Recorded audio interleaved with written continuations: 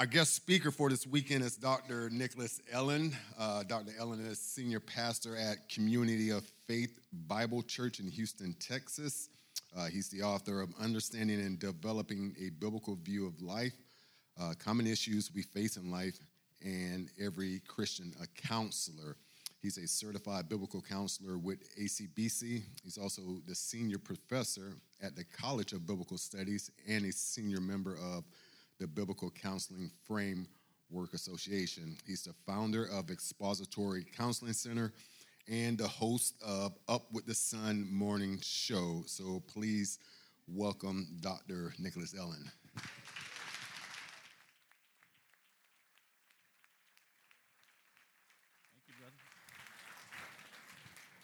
Good evening. How's everybody doing? It is a privilege and a blessing to be back with you. I love this part of the world. There's two states I love more than Texas, Florida and California. Now, some of you don't like California. I don't care. I love it. When they ask me to come out there, those Christians that are still left, I enjoy serving those brothers and sisters in the Lord. So there are two states that I always say yes to, is Florida and Cali. But I am so glad to be here with you. I want you to do something for me tonight. And it's going to be very important we do this for the next couple of days. I need you to ask God to talk to you, not anybody that came with you. I need you to think about what God wants you to understand from all of this insight so that you can do what he wants. Because one of the hardest things to do is to focus on the other person's problems. Because the reality is you can't do anything about them. But if everybody focused on their role and their responsibilities, you know how much transformation could happen in the body of Christ, what could happen in the church, what could happen in the home. And so what I want us to do tonight is just if you would, do that for me. Well, not for me. Do that for yourself. Do that for God's glory. Because one of the things I've learned over the years, even in marriage situations with my wife, we could fight about the same situation, and she keeps telling me about my blind spot that's still blind today. I can keep fighting her about the same situation, and I can tell her about her blind spot that she's still blind to today. And we always do what we've always done, which means we always get what we've always got. And then we come to something like this looking for a word for the other person. Does that make sense? And they don't get it. And God is speaking clearly to us, but we miss it because he's speaking to us, and we're thinking, oh, I wish my husband would have heard it. Oh, my wife, I wish she was here. Oh, my friend. And it's a word for you. One of the things I tell people all the time is if you were to do that, it could change the trajectory of any and every relationship. So I want us to process that because I see the theme was about hope, and I thought that was important to consider as we're going to talk about a lot of things in the next few days that don't seem hopeful, but they are hopeful if you understand them. But one of the challenges that I see with people with hope is that if they're not hoping in what God promised, not only are they angry with God and frustrated with others, they're miserable. One of the realities is that God never promised us that if we live right, pray right, study right, be good church people, that we wouldn't struggle or suffer. God never promised that if you do everything right, your husband will finally see it, your wife will finally recognize how wonderful you are as a man, or your children, or we can just go on and on and on and on and on, right? And we get this idea that God owes us something from our obedience versus we owe God our obedience, and for the reason why we're going to talk about tonight. I want you to think about that because where your hope is misdirected, your frustration will increase. When you find yourself mad at God, you're already starting from the wrong place. You say, well, why can't I be mad at God? Well, simply because God doesn't make any mistakes. And you're mad because there's something you want you didn't get, there's something you're getting you don't want, and you're not trusting his sovereignty. That's why you're mad. That has nothing to do with God and his perfection. That has everything to do with your mindset and direction for the moment. And so for you and I, there's some things that we've got to see. There's some big picture items that we have to process together tonight. And if we process these things together, all the stuff of the pieces I'm going to try to pull together with this, hopefully it'll give you a context to think about life. And then your hope won't be in the change of someone. Your hope will be in the transformation of you through the one as he moves you along the way in this agenda that he has for us. I have been pastoring now for about, 28 years or so. And I've been teaching at Bible colleges for a while. And I've noticed something in marriage counseling and parenting counseling and all types of counseling and just sitting with people. I've noticed this pattern that I'm hoping that we can talk about tonight and kind of change up. And that's this pattern of problem solving. You say, well, what's wrong with problem solving? Well, the thing is, we believe that our lives are about solving problems. And so we come to counseling, we come to church, we come to relationships looking at how we can solve the problems of the relationship. And I want to say to you tonight, that's the wrong goal. That's the wrong direction. God didn't save us to solve problems. God saved us to represent him through our character. And what happens too often is we have a lower goal. We want to fix the marriage. We want to fix the relationship. We want to fix the parent, or whatever it is. We want to fix this, and that becomes our goal. And so we go to the Bible, we look at the scripture, we get counsel because we want to fix this problem. Well, that is too low because some problems God wants to stay because it's building your character. God's goal for your life is not that all your problems are solved, that all your pain is eased, and you find all the satisfaction you want in this world. Let me suggest to you God's agenda, and from that, I want us to build on where we're going tonight with God's agenda in mind, and then we can think about all these problems that we have as we look at it according to God's agenda. So walk with me, and I think I shared this last year, and it's just one of those foundational principles that before I begin, if we can get on this road together, it can transform how we think about our lives. Now, we all agree, and if we don't, we'll talk on the side. We all agree that God saved us from the penalty of sin. Is that correct? Yes. We all believe that God saved us from the power of sin. Is that correct? Yes. We all believe that God will one day save us from the presence of sin. Is that correct? Yes. So if we get that right, you and I, who belong to Jesus Christ, who put our faith in the person and work of Jesus Christ, we have been delivered from the penalty of sin. We have been delivered from the power of sin and one day the presence of sin. However, that's not the end of the story. Hallelujah. This is where black folks start shouting. All right, but anyway, it's not the end of the story. The bigger picture is this salvation was not just from something, it was to someone. We have been reconciled to the Father by way of the Son and sealed by the Spirit of God. Is that right? In this reconciliation, something happened to us. Our position changed. We're no longer sinners. Not that we don't sin. We're no longer sinners. By position, we are now saints. I know we act like ain'ts sometimes, but again, we are saints. I mean, 1 Corinthians says saints by calling, so they had some issues, but he still called them saints. Not only did our position change from sinner to saint, our condition has changed. We're no longer dead. We're alive. We are now new creatures in Christ Jesus our Lord. Hallelujah. With that transformation, God didn't just save us from something and save us to someone just so that we can solve problems. Our salvation is tied to this big picture, and I want you to walk with me in this big picture because everything that we talk about for the rest of the night comes back to us in this big picture. Whatever issues you're having with people and relationships is coming back to this big picture. Whatever issues you are having with finances or whatever it is going to come back to this issue because ultimately this is what us as saints, our life is about. When God saved us from the penalty, the power, and soon presence of sin, when he changed our position from sinner to saint, our condition from being dead to being alive is for these three central purposes. Please write this down. He saved us so that we may know him intimately.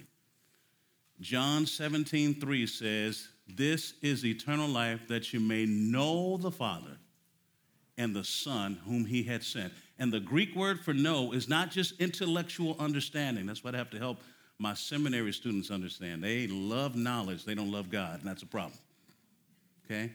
And there are a lot of people who love knowledge when they love God, and it shows because they can pontificate on all types of theological issues, but there's no love and there's no choice to do what is right in the sight of God. God didn't save us to know intellectually. He saved us to use intellect to know him intimately. John 17:3. But secondly, he not only saved us to know him intimately, he saved us that we would become like him in character. So not only were we saved to know him, we were saved to become like him in character. 2 Corinthians chapter 3, verse 18 says, from glory to glory, we are what? Being transformed into the image of Christ. God saved you and I to know him. God saved you and I to become like him. And here's the third thing. This is where it becomes a stickler. God saved us to be useful to him. To be useful to him. Ephesians chapter 2, verse 10 says this. We are God's workmanship created in Christ Jesus for what? Good works. Now let's break down that good works because that's too generic. And this is where people get in trouble. I tell people all the time when I counsel them, if I give you generalities, you're going to generally do nothing. God didn't save us to be general. He saved us to do specific things in specific places with specific people. So this good work, if we break it down, it's based upon two realities. We're called into relationships with other people. And this good work is tied back to two realities for you and I. I and you, or you and I, that's the best way to say it, we are ambassadors for the King. Isn't that what it talks about in 2 Corinthians 5? We've been given the ministry of reconciliation. You and I were meant to build relationships with those who don't belong to him so that through those relationships, not as we relate and serve, not as we share the gospel, but if God wills, somebody might get saved. But we're also saved to build up the body of Christ. We're not only ambassadors, we are called to be builders. Isn't that what Ephesians 4 is all about? Equipping the saints for the work of service, for the building up of the body of Christ. So this good work, if we break it down, you and I were meant to be so intimately connected to other people that through our relationship with unbelievers as ambassadors, someone might get saved. Through our relationship with others that belong to Jesus Christ, someone grows in their character, someone grows in their faith because of the interworkings of our relationship. That's how we become useful to God. So when we talk about the good works, I'm not saying that we don't do a food pantry. I'm not saying we don't do those things, but all those things should lead to relationships that lead to being an ambassador or lead to being a what? Builder. So in actuality, if I were to break down all of what I'm saying, there are three things about you when you became a Christian that should guide and guard every part of your life. And I want to lay this out because as we talk about everything else, it will make sense putting this together. You and I have three roles and responsibilities that never change. Role number one, disciple. Disciple. What is a disciple? A follower of Jesus Christ, right? And what does a disciple do? Whatever Jesus tells us to do. Is that right? In our thoughts, words, actions, you name it, we, first responsibility, are to be disciples. That's number one. Second, we're ambassadors. And third, we're builders. Now, if you and I understood that, now just think about what I'm saying for a moment. If we understood that in every context of our lives, then that means when you encounter someone, at the end of the day, you recognize something. Number one, if I am an uncle and I have a niece that's an unbeliever, I become an uncle that's an ambassador. If I an aunt and I have a nephew that's a believer, I become an aunt that's a builder. But I'm always a disciple. Now, what if your life was truly guided and guarded by those three guardrails? What will be different about your dating? What will be different about your parenting? What will be different about your marriage? What will be different about working on your job? You would recognize no matter where I am, no matter what I'm doing, I am a disciple. I can't act like, smell like, look like, talk like those that don't represent Christ. So every relationship I go into, the agenda has already been set by God in that relationship. If they don't belong to Jesus, I am now building a relationship in hopes that as I demonstrate and give the gospel, this person gets saved. I'm in a relationship with these other people that belong to Christ so that through that relationship, they grow in their character and grow in their faith. Not that we can't have fun together, not that we can't hang out, go shopping, but that's secondary to the primary agenda that God set when he saved me. Now, if that were true about you, everything else we're going to talk about tonight, you'll understand why we had to go here first. As I talked to singles, and I told, I forgot where, I think I was in Brazil, it was a few weeks ago, I said, I don't want to talk to married people anymore. I want to spend the next 10 years with single people. Because married people are just single people. You catch what I said? Let me say it another way. There are two single people being married, still trying to be single, wanting their way. So if I can help you before you get married, I don't have to deal with you in your marriage. If I can help you understand that before you were married, you were a disciple. Before you were married, you were an ambassador. Before you were married, you were a builder. But none of that shaped your marriage. You said, that's true, but now I'm married. Well, in being married, you are now a husband that is a discipler or a builder. You are a wife that's a builder. Perhaps you got saved and your husband or wife didn't get saved. Then you are a spouse that's an ambassador, a builder. It did not shape your relationships, so now you're having problems in relationships because you're functioning outside of being a disciple, ambassador, builder. Does everybody see the logic of that? And what's happening with our single people is why I'm trying to spend way more time with single people than normal. I'm trying to help them see, hey, listen, the goal of dating is not to hook up, to hang out. If you were to understand who you are as a disciple, as an ambassador, as a builder, how would that change the way you spend time with that young man or that young woman? What would be different about this relationship? What would be priority above she's sexy or he smells nice or he's attractive? Or what would be the bigger issue here? I know they turn you on, but how do you help them turn up to Jesus? What would be different? Would you care more about what you can gain from them or more what God wants you to do with them? And if two people are functioning that way, I'm a little confused about what's going to be wrong in that relationship. But what we're talking about, guys, is understanding that we can't come to dealing with people and issues and problems until we have this frame of reference that I'm sharing with you. And so before I begin to talk about the problems, I wanted to help you see the big picture where the problems come from. And as I'm working with people, no matter what the situation is, if they're believers, here's what I share with them. And they'll go on, they'll start when they were 12 and now they're 60 and whatever. When the dog died, and I'll listen to all of it. And I'm going to give you a framework of how to listen to it tonight and what we do. But they'll go from, and then when I was 17 and then now I'm 40 and I'm sitting there and yeah. And we'll go for hours. But there's a framework to all this that they don't yet understand. And that's what I want us to do for the next couple of days. And that framework is this. Based upon what's happening in your life, what is it about God that he's trying to get you to embrace right now?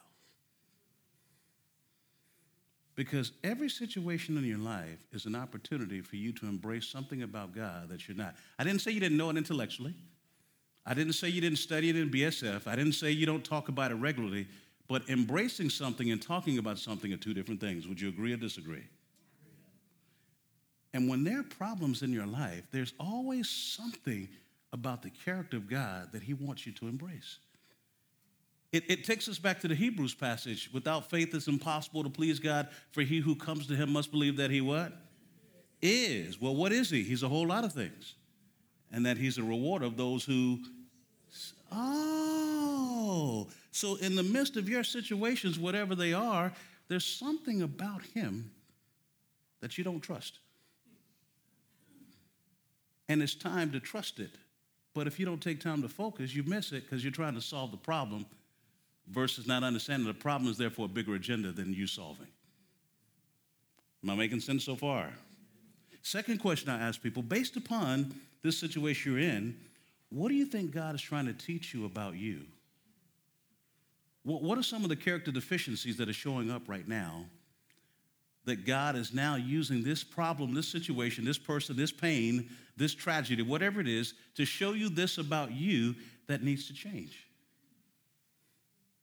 You ever thought about your problems from that standpoint?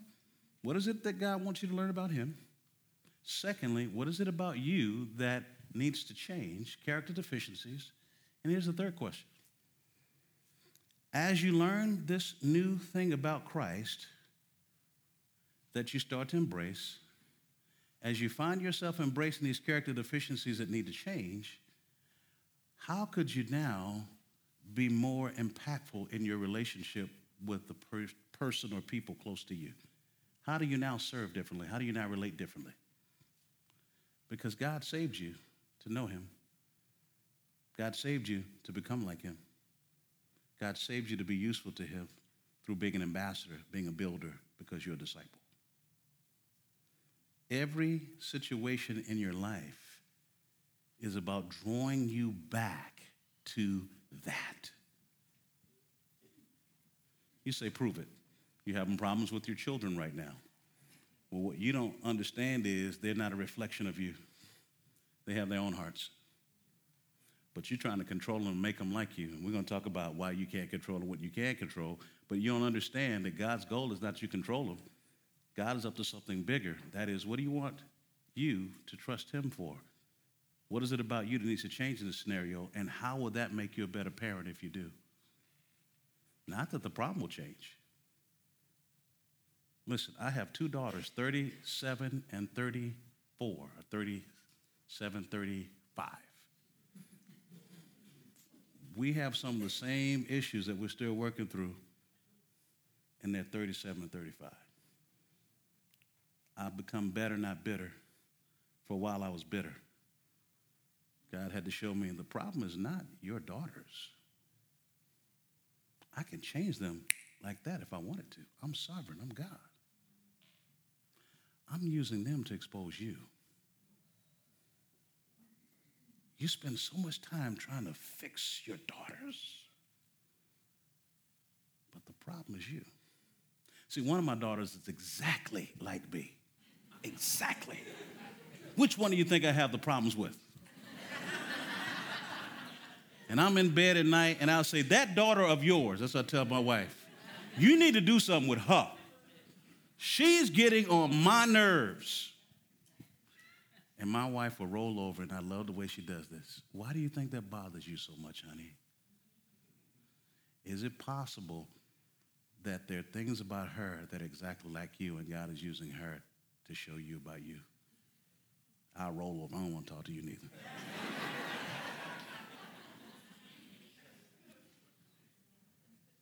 The goal was not to change her. And you know what was funny? As I started to deal with those things in my heart, you realize my daughter started changing?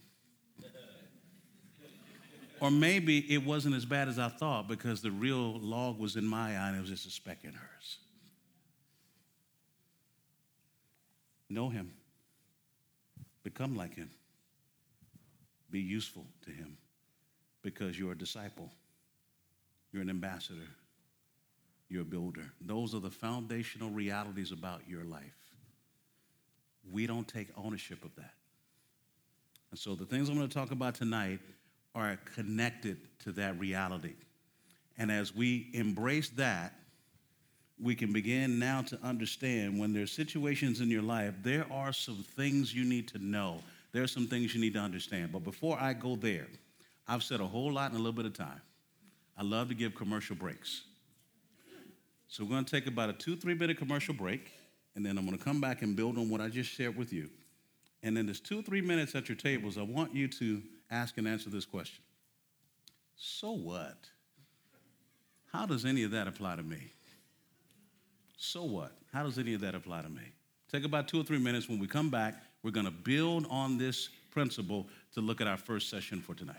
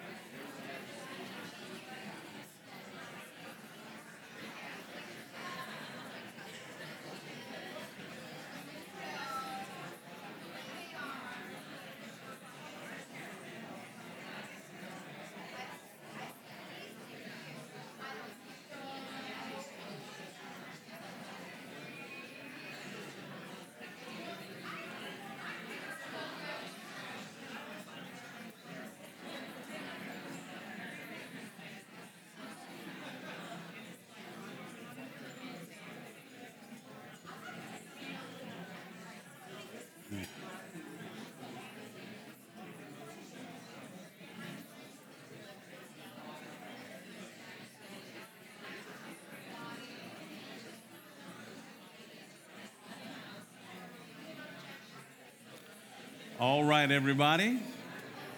Back to our regularly scheduled program.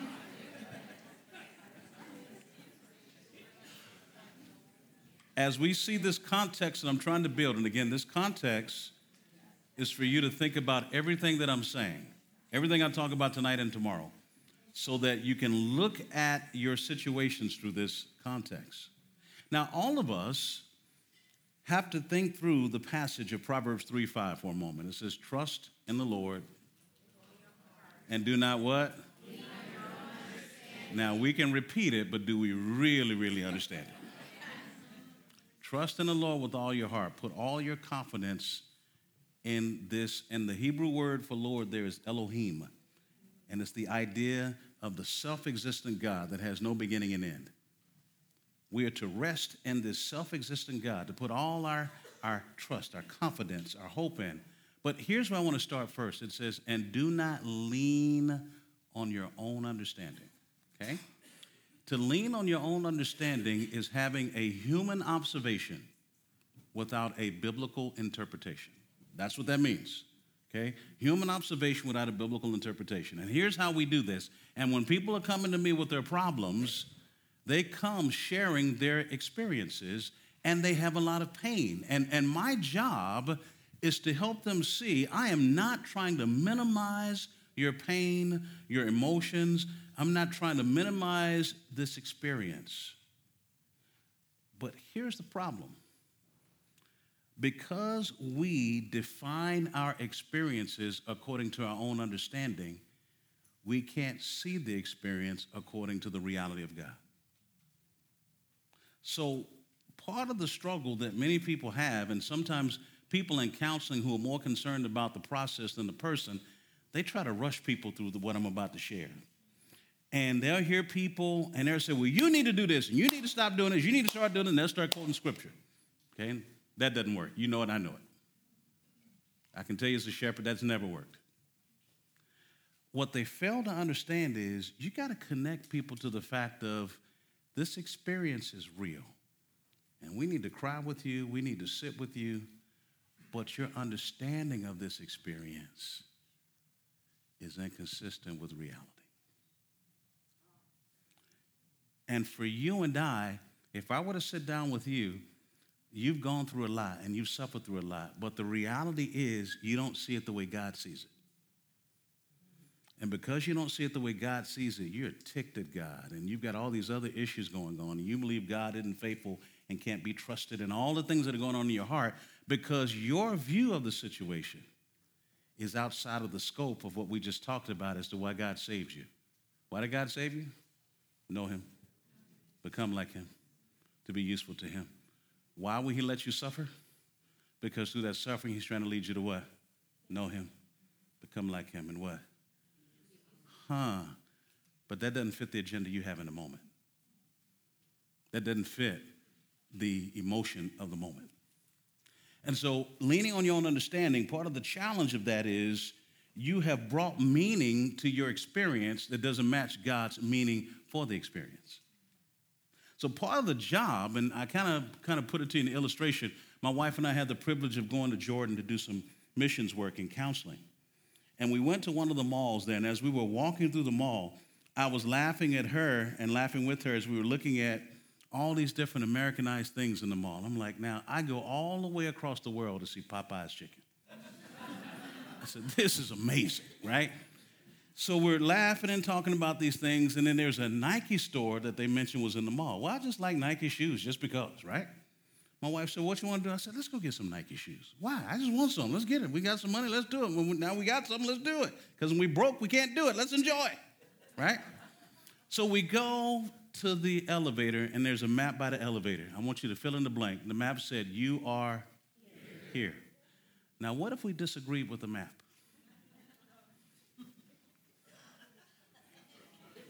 Could we get to where we're going? And what if we had a debate with the map to say, well, we believe that it's in this direction, not what the map says. That's problem number one with us. God has given us a meaning of our experiences, and we're debating with God over the meaning. And we won't accept that the scripture says, you are here. And until we can accept that God says you are here, then we can't go where we need to go in order to do what we need to do in order to address the issues of those problems that we're facing. Does that make sense to everybody? The more stubborn the person, the more difficult it is for them to see, which is not my job to help them see. My job is to give truth, and God has to break them to see. But for all of us in this room, our biggest struggle is not the experience we've had. It's the definition we've given and the rejection of God's definition for that experience. And nothing is going to change in any given situation until you see it the way God sees it, so then you can do what God would have you to do. Does that make sense? Now, some of you see it and understand it, but you're too stubborn to make changes. So the real question for some of you is, do you see it and you just don't want to make changes, or do you not understand it yet? That, for me as a shepherd, I have to sit down case by case and talk to people to figure out what's going on here. There are 3 reasons, again, why a Christian, I'm just putting this out here before we get to this, 3 reasons why any Christian is not obeying God. It's only 3. It's real simple. Lack of knowledge, I just didn't know. Lack of skill, I just didn't know how. Or lack of will, I just won't. So when I'm sitting with a Christian and I'm sure they belong to Jesus and there's a situation on the table, I'm trying to figure out, is this lack of knowledge? Is this lack of skill? Is it lack of will? Now, I have all the time, patience, and effort for 1 and 2. Guess what I don't have any time for? You know what to do and know how to do it. I can't tell you anything. That's above my pay grade. That's Hebrews 12, whom the Lord loves, he chastens. And I'm not going to fight, fuss, and cuss and debate with you. If you keep yeah-butting me, yeah, but, you know what I'm going to do? Well, let's pray. I'm going to go home, watch the game, talk to my wife a little bit, get some good food, And then when God breaks you and I get that call at 2 in the morning, I'm ready to come back. Because you're going to spill some milk, and I'm ready to help you clean up the mess because I love you. But I realize you don't hear me right now, so I have to be quiet and let you struggle, because not that I don't want to love you, but you're too hard-headed. You know what to do and know how to do it. There's nothing more we can talk about.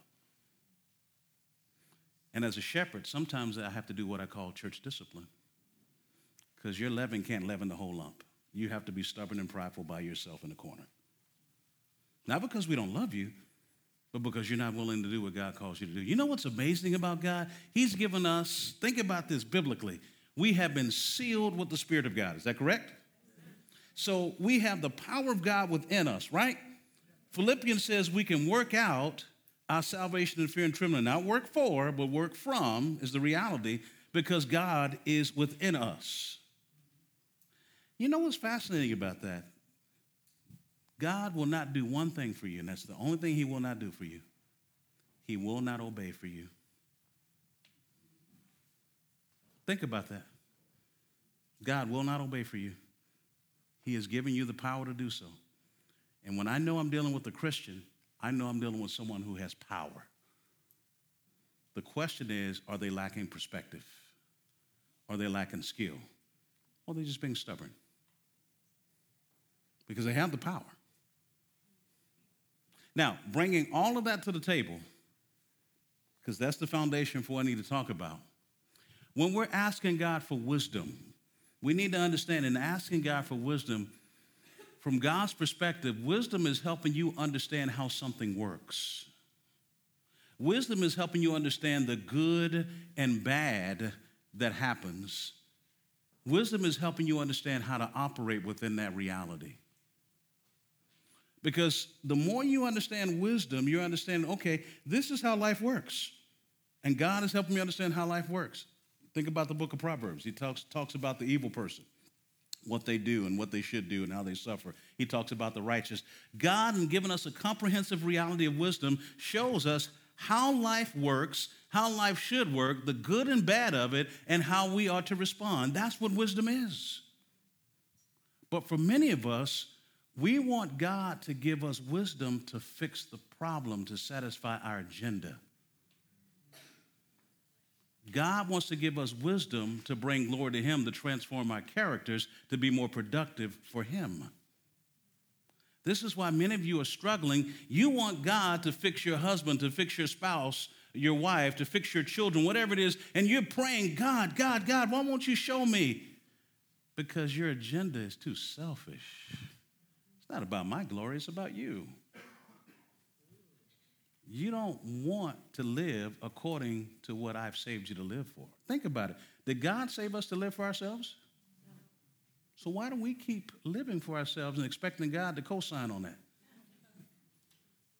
He's not interested in helping you be a better you. God is not our life coach. Okay? He's not looking for a better you. He's looking for a transformed you. That's why Jesus died for us. The moment we recognize that, we can change the agenda. Now, all of that comes down to a wisdom situation. What I want to share with you now about what we can and can't control, this is about a wisdom reality. And this is where we struggle in life because we don't understand this basic principle of what we can and can't control. Now, before we go through the slides, I'm going to talk a little bit, and then I want us to walk through the slides, okay? Now, I'll give you a cue when we're going to walk it through. If we understand this basic premise, this premise doesn't solve your problem. This premise helps you understand the reality of your problems. And this is why I try to help people. I can't help you change until I help you see. And once I help you see, then I can help you deal with your issues. We try to do B before we do A. And A is important because A is one of those things that if you learn A, you will see this reality in every situation you encounter and go, now I think I can move in a different direction because I see this from the perspective of the wisdom of God. Now I can move through this. Now here's the reality of what you can and can't control. Now before we go into the details of it, take a sheet of paper anywhere, any sheet of paper, and I want you to have, how can I do this? A box to the left or a side to the left, side to the right. On your left, I want you to put what I cannot control and give yourself some space to write some things down. On the right of that paper, I want you to put what I can control and give yourself some space to write down. And then put something at the very bottom. Give yourself a little space at the very bottom of that paper that says, what drives my choices? What drives my choices? Are you with me? So to the left at the top, what I cannot control. To the right of the paper, what I can control. And at the very bottom, what drives my choices? Now, under what drives my choices, I want you to put in parentheses, I am motivated by either. And then I'm going to fill in the blanks a little bit in a moment. I am motivated by either, E-I-T-H-E-R. I am motivated by either. So what drives my choices, and then under that in parentheses, I am motivated by either. And I'm going to tell you what that is in a moment. Is everybody with me so far? All right. When I'm dealing with people, couples, problem situations, this is where I tend to start. Unless it's a real serious suffering situation, I don't start here. I start somewhere else. Where there's suffering, we're going to cry, we're going to weep, we're going to hug, we're going to spend some time talking about the love of God. We won't go here at all because this isn't the time to do this, okay? This will be ugly to talk about this. You just got raped. I want to talk about what you can and can't control. You just got abused. That's not the time to do this. That's the time to love you, find out who did what, who do we need to send to jail, et cetera, et cetera, et cetera. Does that make sense? So with that in mind, in the normal issues of life, problems we have that are not tied to tragedies of suffering that we're talking about, this is where I would start. And I would have couples, and I love doing this with husband and wives. First, I like to push them to fight with me, okay? So I'll push buttons on purpose because if they're my parishioners, I know them, so I know what ticks them off already. And I'll share and say things and watch them go at it with each other. Ooh, and boy, we're talking about some rumbling. Ain't nothing like a married fight. My goodness. Married people can get ugly. Here's what I tell people all the time. The closer you get to anybody, the clearer you get to see and experience their depravity. Is that true or false? All the married people say what? Mm-hmm. And we don't understand that, right? And this is what I try to tell people in premarital counseling. I know she's sexy. I know you think he's fine, but wait till you get real close. There's some depraved things that you're going to learn about each other that if you're not thinking about love, you're going to think about leaving. Because the closer you get to people, the more you see and experience their depravity. And if you don't understand that, you get confused about why there are problems in the church, because we're saved, but we're not all at the same level of maturity, and we're walking in each other's depravity, and we have to learn how to love each other. Because we're not perfect, we're being perfected. We're not sinless. We should be sinning what? As we walk more and more with whom? Amen. Now, with that in mind, I get them to fight, and then they get to huffing and puffing, and then when they're tired, I say, thank you so much for sharing with me. I'm glad that I was able to get in this vulnerable moment with you. But I want you to write something down, and have them write this down on a sheet of paper. Let's talk about, in reality, what we cannot control, and God gives us two things that we cannot control. What might they be? And they'll get to thinking about it, and they'll say, well, people. I said, actually, that's right. But we're going to get specific about people. And I said, don't put people. I want you to put your wife's name there or put your husband's name there. So put John's name there or put, Catherine's name there.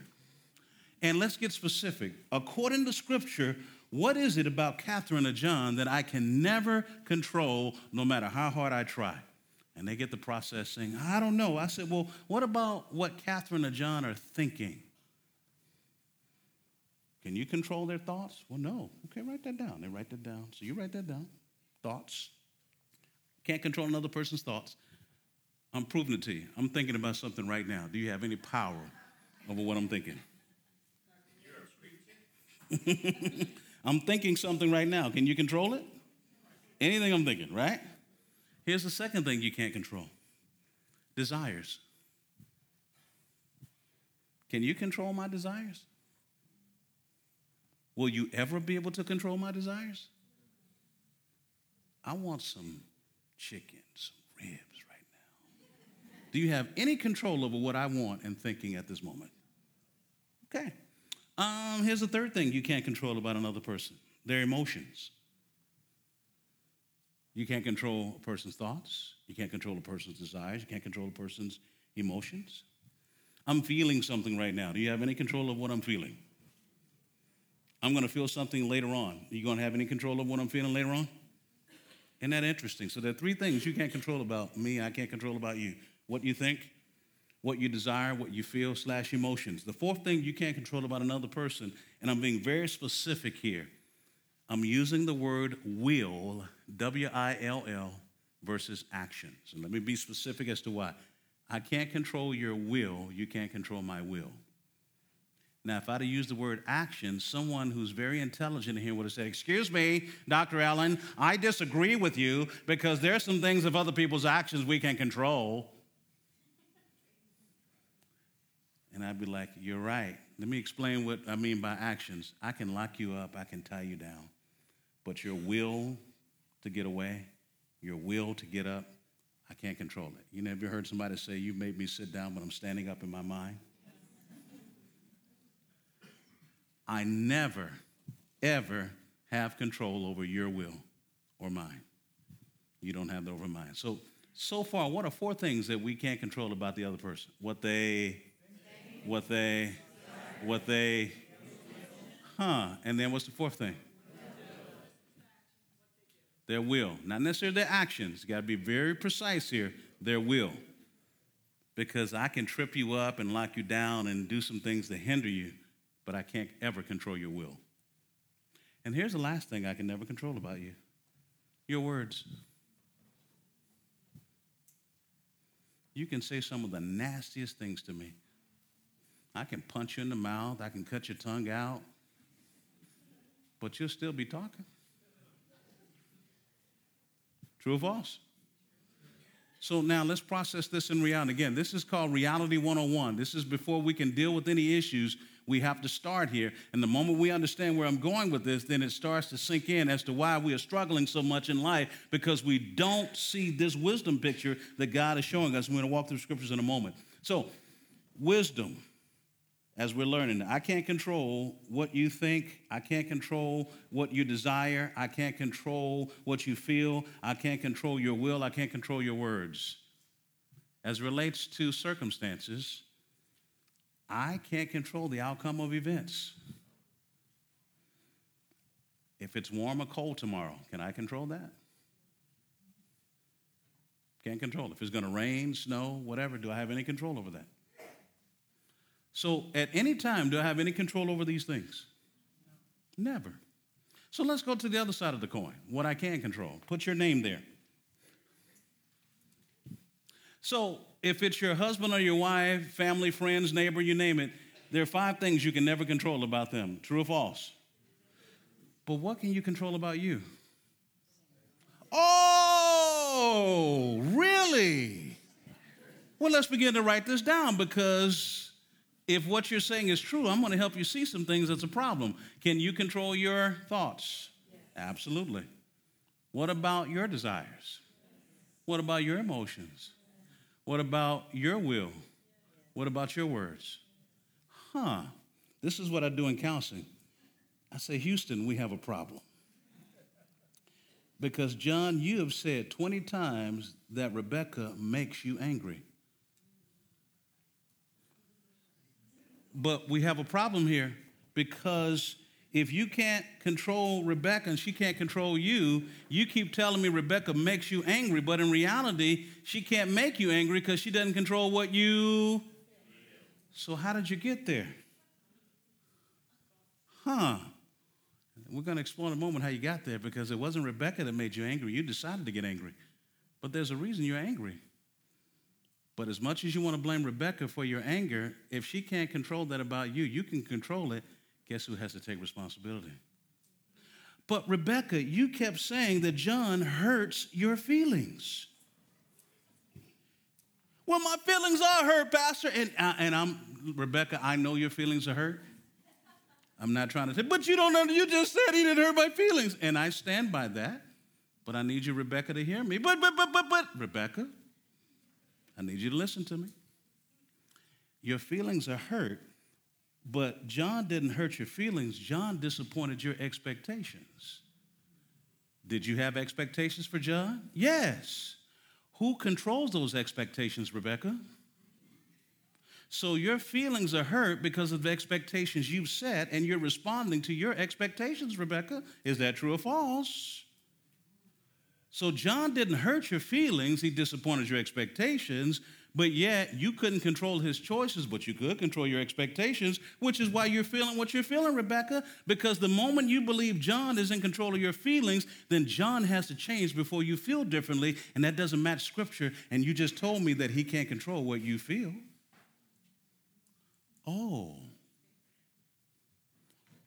Are y'all going where I'm going? Are you seeing where I'm going here? So, Rebecca, John, we have a problem because both of you believe the other person is responsible for the very thing that God says they're not responsible, which I'm going to show you in a moment. So, how did you get here? You know that little section down at the bottom that says, I'm motivated by? Well, let's fill that in now. Put the word ambition. Put the word motivation. Ambition, motivation. Here's the reality. Every time you make a choice, it's driven by the motivation or ambition of your heart. And there's only 2 ambitions that you can summarize everything down to: love or selfish ambition. Every time you make a decision to think something, every time you make a decision to feel something, every time you have a desire, every time you move in your will, every time you move in your words, all of that is driven by what's happening in your heart in that moment. And you're either driven out of selfish ambition in that moment, or you're driven out of love. That's not complicated, is it? So now if we make this plain, Rebecca, you said he hurt your feelings, but no, your feelings are hurt by your expectations, and the way you responded to him, were you driven by your own ambition or were you driven by love in that moment? But Rebecca. I'm asking you a straightforward question. You wanted something that he didn't give you, and you got something you didn't want, and instead of accepting what was happening and surrendering to God's will, you responded out of your ambition in that moment, not out of your love in that moment, and that's why you are where you are. John, you keep saying she makes you angry. You wanted something from Rebecca you didn't get. You got something from Rebecca you didn't want, and instead of operating out of love, you operate out of your selfish ambition in that moment, and that's why you keep yelling at Rebecca every time we get to this situation. She's not causing that. He's not causing that. Both of you have control over yourselves, not the other person, but you're not recognizing that the motivations of your heart are on display with how you're treating each other. True or false? Teabag. I talked about this before. I love to use this illustration because I think it just cuts through all the stuff. There are different flavors in a tea bag, is that right? And in those different flavors in the tea bag, doesn't matter what the flavor is, when you put it to the water, whatever is that flavor, it comes out in the water. Is that correct? So if it's orange or whatever the flavor is, as soon as it hits the water brings out what's in the tea bag. Rebecca, John, First John, let me tell you this. Rebecca is the water and you are the tea bag. Rebecca, John is the water and you're the tea bag. They're not making you, they are exposing you. And you both came looking for a solution to fix the other person because you believe you feel the way you feel, you do what you do because of them. What you fail to understand in this moment where God's trying to teach you how to know him, to become like him, and be useful to him, what you fail to recognize is you can't see beyond your own ambition, which is why you can't be useful to God, which is why this relationship is where it is, because it's too self-serving, not God-centered, because your hearts are not driven out of love for each other, it's driven out of your own ambition. You want to stop feeling what you're feeling, you got to adjust your desires. Change your expectations. Because John didn't make you feel that way. You want to stop being angry with Rebecca? Rebecca doesn't have to change. You have to accept that you don't get to control her. And she doesn't live for your agenda. She lives for God's agenda. And the more you operate out of your own ambition instead of love, you're going to stay ticked off at Rebecca for the rest of the marriage. Because Rebecca is not the problem. God is using Rebecca to expose you, your heart. We haven't solved any problems yet, have we? But can we understand where the problems are coming from? This is where wisdom kicks in. Now, let me take that and let's walk through this last part now. You see what I just did? Now, look at your sheet of what you can and can't control. Let's walk through this biblically. Everything I've just said practically in my shirt. I'm losing weight. Hallelujah for the Lamb of God. Amen. Thank you, Jesus. Oh, anyway, I'm sorry. I digress. So let's look at this biblically. What I just did with you is what I do a lot of times is my first counseling session with people. Because I'm trying to help them see how to frame their problem. They want a resolution that moment. We can't get a resolution that moment because a resolution is about you being something different, not the person changing in front of you. Because what if both of them saw what I just said? What would be different about their relationship the next day? Stop blaming, start taking responsibility. My wife didn't make me mad. I decided to get mad because I wanted what I wanted and didn't get what I wanted. And instead of walking in love, I walked in selfishness. My husband didn't hurt my feelings. Yes, he disappointed my expectations, but I'm driven by what I want from him more than how I need to love him. So therefore, I keep having this problem because I just wish he would change versus me changing. And because I'm a Christian, I have the power to be different, and God didn't save me to focus on my wife changing, on my husband changing. God saved me to know him, to become like him, to be useful to him. What if we both lived to please God instead of living to please ourselves? What would be different about the relationship? Wow. God didn't save me to serve myself.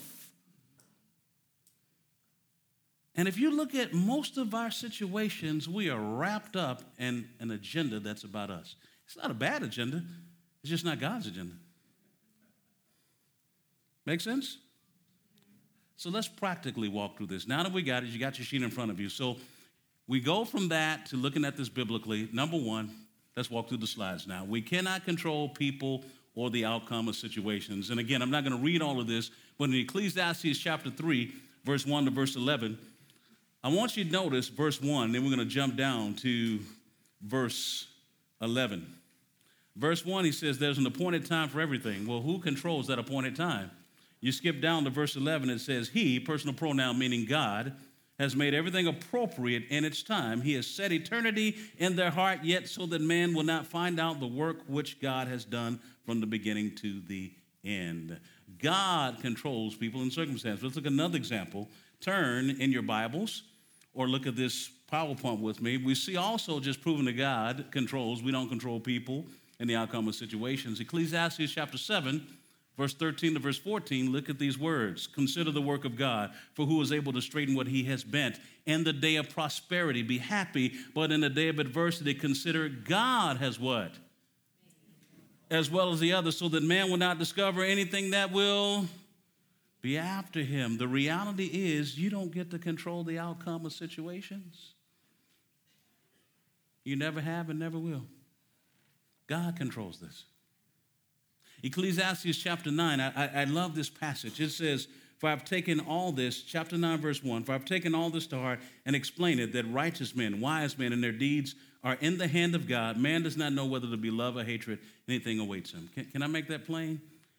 People are going to be nice or nasty to you any time of the week, and you never have control over it. You can be sweet to people, and they just treat you like garbage.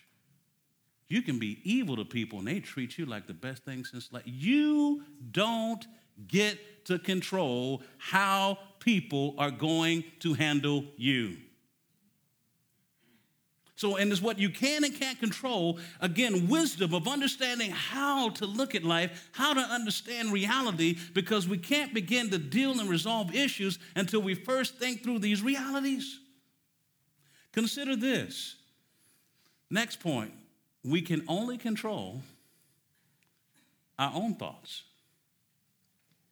our own emotions, desires, words, and actions. Let me prove it to you. Romans 12:2 says, and do not be conformed to this world, but be ye transformed by the what? Who's responsible for that? So that means who controls that? Isn't that interesting? Verse 3, don't think more highly of yourself than you ought to think. Who controls that? So who's responsible for that? So notice, that's your thoughts. Look at the next thing, Proverbs 16, next slide, please. He who is slow to anger is better than the mighty, and he who rules his spirit than he who captures a city. Who controls their emotions? Oh, you mean I can't blame that on Ronnie, Bobby, Ricky, and Mike, and anybody else?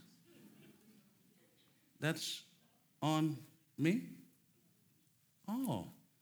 Delight yourself in the Lord, and he will give you the desires of your heart. Who controls where I put my desires? No one else. Let no unwholesome word proceed out of your mouth. Who controls what I say or don't say? We can only control our own thoughts, our own emotions, our own desires, our own words, our own actions. Look at the next slide with me. In the reference to your man of life, you lay aside the old self, which is being corrupted in accordance to the lust of deceit. And you be renewed in the spirit of your mind, and you put on the new self. Who's responsible for behavior? Your behavior. Isn't that interesting? Am I making this up, by the way? So who controls what you're thinking right now? Who controls what you're feeling right now? Who controls your desires right now? Who controls your words right now? Who controls your will right now? Why do you think that someone else or something has to change in order for that to be better? It's a lie from the pit of hell. You are where you are right now, not because of the people in your life, not because of your past, not because of your parents, not because of the pressures, not because of the pain or the problems in life. You are where you are right now because you've decided to make a decision based upon the motivations of your heart. And you're either driven out of selfish ambition or love. So next slide. With that in mind, therefore, we need to evaluate and take responsibility for how we are responding to people and the outcome of situations. Galatians says, do not be deceived. God is not mocked. Whatever a man what? That he shall what? And notice you only sow to two places, either to your flesh or to the Spirit of God. The condition of your heart is not based upon the people in your life. The condition of your heart is based upon the choices you keep making in life. Please let that sink in. The conditions of your heart are not based upon the people in your life. It's based upon the choices you keep making in life. You're either sowing to the flesh, which means you're consumed with yourself, or you're sowing to the Spirit of God. You can't blame anybody. Now, let me get real country. Anybody for that. Next slide. I want you to think about this. Therefore, again, we need to evaluate and take responsibility for how we're responding to people and circumstances. Without going into Galatians 5:16-25, I love it whenever the Bible church, you've had much exposition on this. So we can break it down. You're either walking by the Spirit or you're walking by the what? And as I'm sitting with people in front of me, we start to look at the details of the choices they made from their thoughts, their desires, their motives, and we help them distinguish. How much of your decisions are driven by your selfish ambition? How much are driven by love? Given that, look at the condition of this situation. If you always do what you've always done, you'll always get what you've always got. Why do you think it's going to be different? Next slide, please. We need to look at what's motivating us with people and the outcome of situations. See, this is where we get to the real work, because that's where it is. What's motivating you? James 1:13-14 talks about you're not tempted by God, but by the desires of your heart that become lust. And we're going to be talking about that tomorrow. See, in reality, the problems you have are within, in the sense of there's something you want that you're not getting, there's something you're getting you don't want. It's become the center of your world. And you're willing to sin to get it, sin when you don't get it, but you think it's everybody else's issue and problem. And you've been trained to blame the people in your life. You've been trained to blame the past. You've been trained to blame your parents. You've been trained to blame the pressures. And you believe that if they change, you're going to be okay. Not true. Not true. And until you accept reality, there can be no transformation. James 3:13-16 talks about, again, the wisdom you're driven by, either the wisdom of God or the wisdom of the world. And therefore, you have to look at what is motivating you. James chapter 4, verse 1, verse 3, next slide, shows us in the reality that every time there's a fighting between you and somebody, it's not because of the person. There's something you want that you're not getting, something you're getting you do not want. So we have to ask the question. Am I motivated by love for God, or am I motivated by my selfish desires? Next slide, please. Am I motivated by love for God, or am I motivated by my selfish desires? I love it when people tell me how much they love Jesus as they're cussing out their spouse, or doing crazy stuff with their children or family and friends. You understand what I'm saying? Your words and your actions are matching. What motivates you? Now, I know we're in the church right now, and, I always tell people as I'm preaching, it doesn't matter when you're in the church, the answer is always the same. Who won the World Series? Jesus. What are we going to do tonight? Jesus. I don't want the right answer. I want the real answer. And that's what you need to ask yourself. Let me stop there. You understand why I had to build the context before we got to understanding this? This doesn't solve your problem. This helps you to understand. People say, I want wisdom from God. I want wisdom. Well, God wants you to understand the good, the bad. He wants you to understand how things work. And then from there, we can move into resolution. But until you accept this reality, in other words, you are here, if you don't accept you are here, we can't move to any solutions. Because you know what happens? And I've seen this over and over again, whether I'm dealing with single people, married people, divorce, abuse, it doesn't matter. When we get to this level of conversation, when I hear, yeah, but, you know what they're telling me? I'm unwilling to accept God's wisdom for my situation. This is reality, ladies and gentlemen. This is the wisdom that you need before you can move into the resolutions that God has for you. If you don't accept this reality, we can't move forward. Because you're going to keep telling me about the people, the past, your parents, the pressures, the pains, the problems. You're going to keep telling me this, and guess what happens? You keep wanting them to change, and God is using to expose where the change needs to happen. This is why you can't help people until they want to be helped. Biblically, this is Life 101. We're going to stop here. Take our first break. We're going to build on this reality with one more thing tonight, and then tomorrow we'll get into more nitty-gritty issues. Amen?